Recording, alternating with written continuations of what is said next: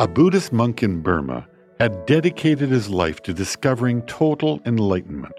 In Buddhism, this means that a person comes to a full understanding of the Four Noble Truths that will end all suffering and the endless cycle of rebirth known as reincarnation.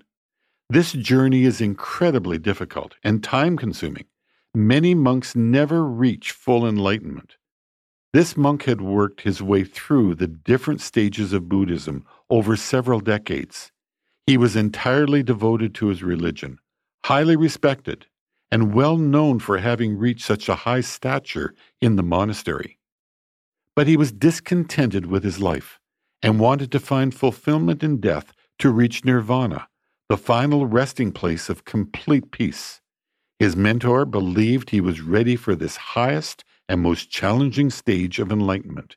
He encouraged the monk to order his spirit to leave his body and embrace the final stage of death. The monk had learned a long time ago that he was in control of his spirit, and he had spent a lifetime teaching other monks the same truth. Yet when he tried to command his spirit to leave his body, absolutely nothing happened.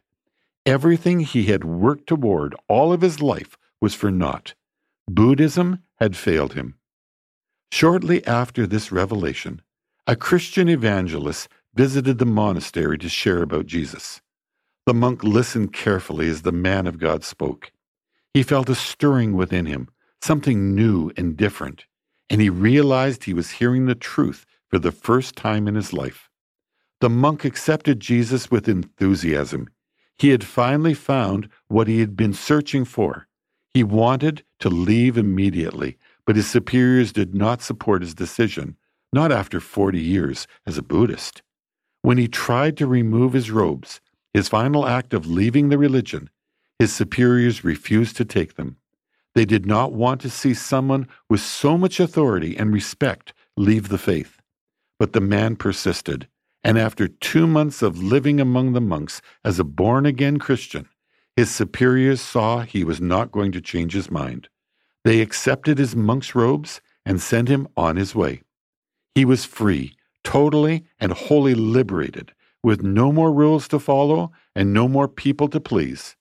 The God he now served was gracious and forgiving, and the former monk wanted to tell everyone. He was given a sugarcane machine in order to earn a living and continue his independence to spread the good news of Jesus.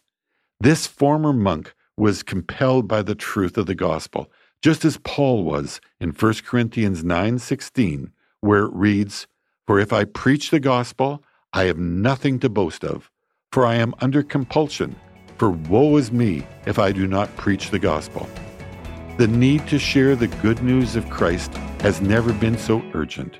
We must remain compelled, like others past and present, to preach the truth of Jesus.